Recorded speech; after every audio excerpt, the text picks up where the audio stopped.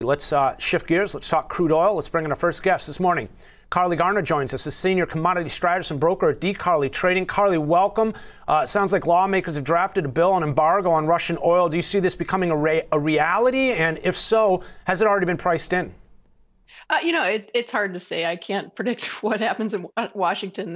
They're doing their own thing over there. I will say that the market has already put in basically a de facto embargo. So I think a lot of it's priced in. We likely would get a knee-jerk reaction to the upside, but I'm not sure those prices will hold.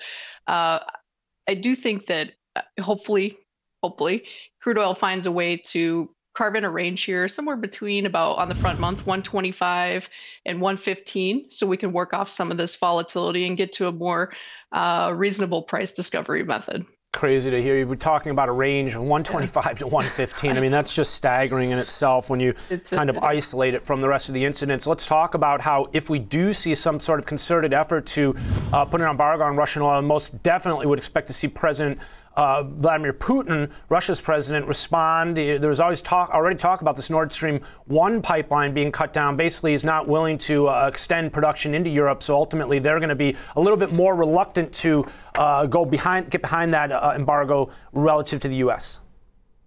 Right. I think it's one thing that I'd like to point out is, if you remember in March 2020, Russia decided to declare a price war with OPEC and basically flooded the market with oil. Mm-hmm. And the result was we had from almost exactly 2 years ago, we gapped lower $14 or so in crude oil. And then we extended those losses over the next couple of weeks before putting in a very messy and painfully bottom. I think we're actually getting the exact opposite this time around.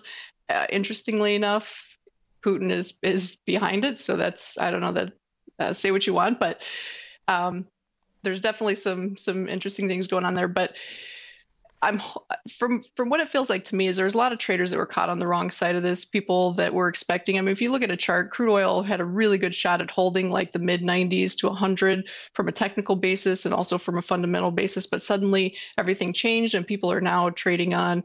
They can't really trade on fundamentals because it's all a guess. We really don't honestly know what the fundamentals look like. So it's emotion and headlines and whim.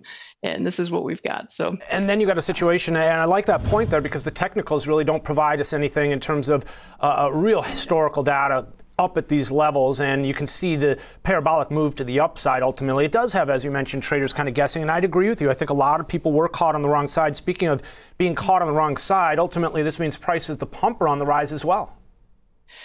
Right. We're seeing the interesting thing is crude oil has another, if you go based on Sunday night open, we have another $15 or so to get to all-time highs, but gasoline is already there. Okay. So the gasoline market's already toying with those all-time highs. I think, it's a 50-50 shot whether crude decides to follow suit and do that or not. I wouldn't be a price chaser. If you're honestly, I've been telling my clients, if you're out of the market, stay there. It's a lot better to be looking from the sidelines, wishing you were in than vice versa. Trust me on that one. So just, keep things small and hedged and see what happens. There's no way to predict what kind of outcome this will have. Good advice for traders who haven't experienced these types of conditions. Flat is a position, and there's nothing wrong with just sitting on the sidelines and watching and learning. Oftentimes it does look like there's a lot of opportunity out there, but you put the trade on and all of a sudden you realize the risk that's associated with it as well. So it's important not to see things just one-sided here. And a good point here in terms of RBOB, it has been taking off to the upside. We're looking at it here in terms of the candles. The purple line in this instance is crude. And the run up. I wanted to talk about some of the other commodities with you, Carly, though, because I know that's not crude and the energy markets aren't the only ones that you focus on. For example, metals, I noticed overnight up to 27.80. This is the move the bulls have been looking for a while, just not necessarily the circumstances they would wish upon it. Yeah, we're seeing the interesting thing about commodity volatility is it's kind of spreading. So, for example, it started with crude oil and wheat. And now it's starting to spread into the metals. I think gold's probably making a run for 2,100. And based on what we've seen in oil and wheat, it's probably not going to mess around. It's probably going to do it pretty quickly. So it's going to be interesting to see how that washes out. Silver's making its way higher as well. I wouldn't want to be in the way of that.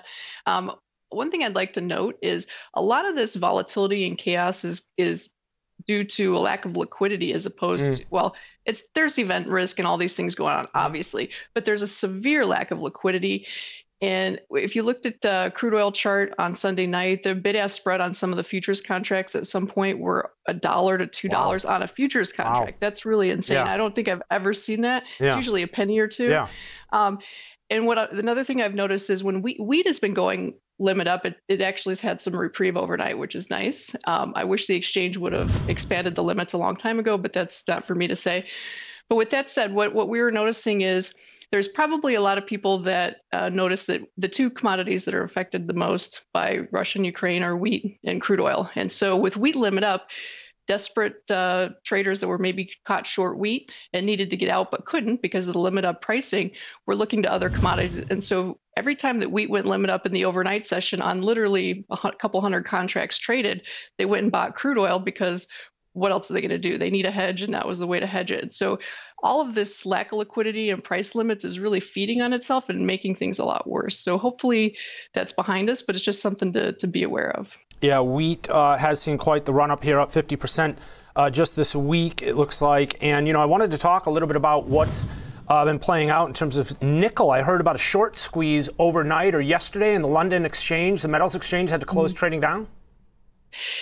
Yeah, we don't do a lot of nickel trading, but I'm aware of what you're referring to, and I think it's very similar to what we saw in wheat, only like exacerbated because it's less liquid than wheat's actually normally a very liquid market.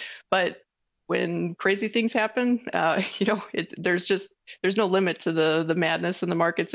This was a really good reminder that as a trader, you always have to be aware that the unthinkable is possible. Anything can happen. Just because something's never happened before doesn't mean it can't happen.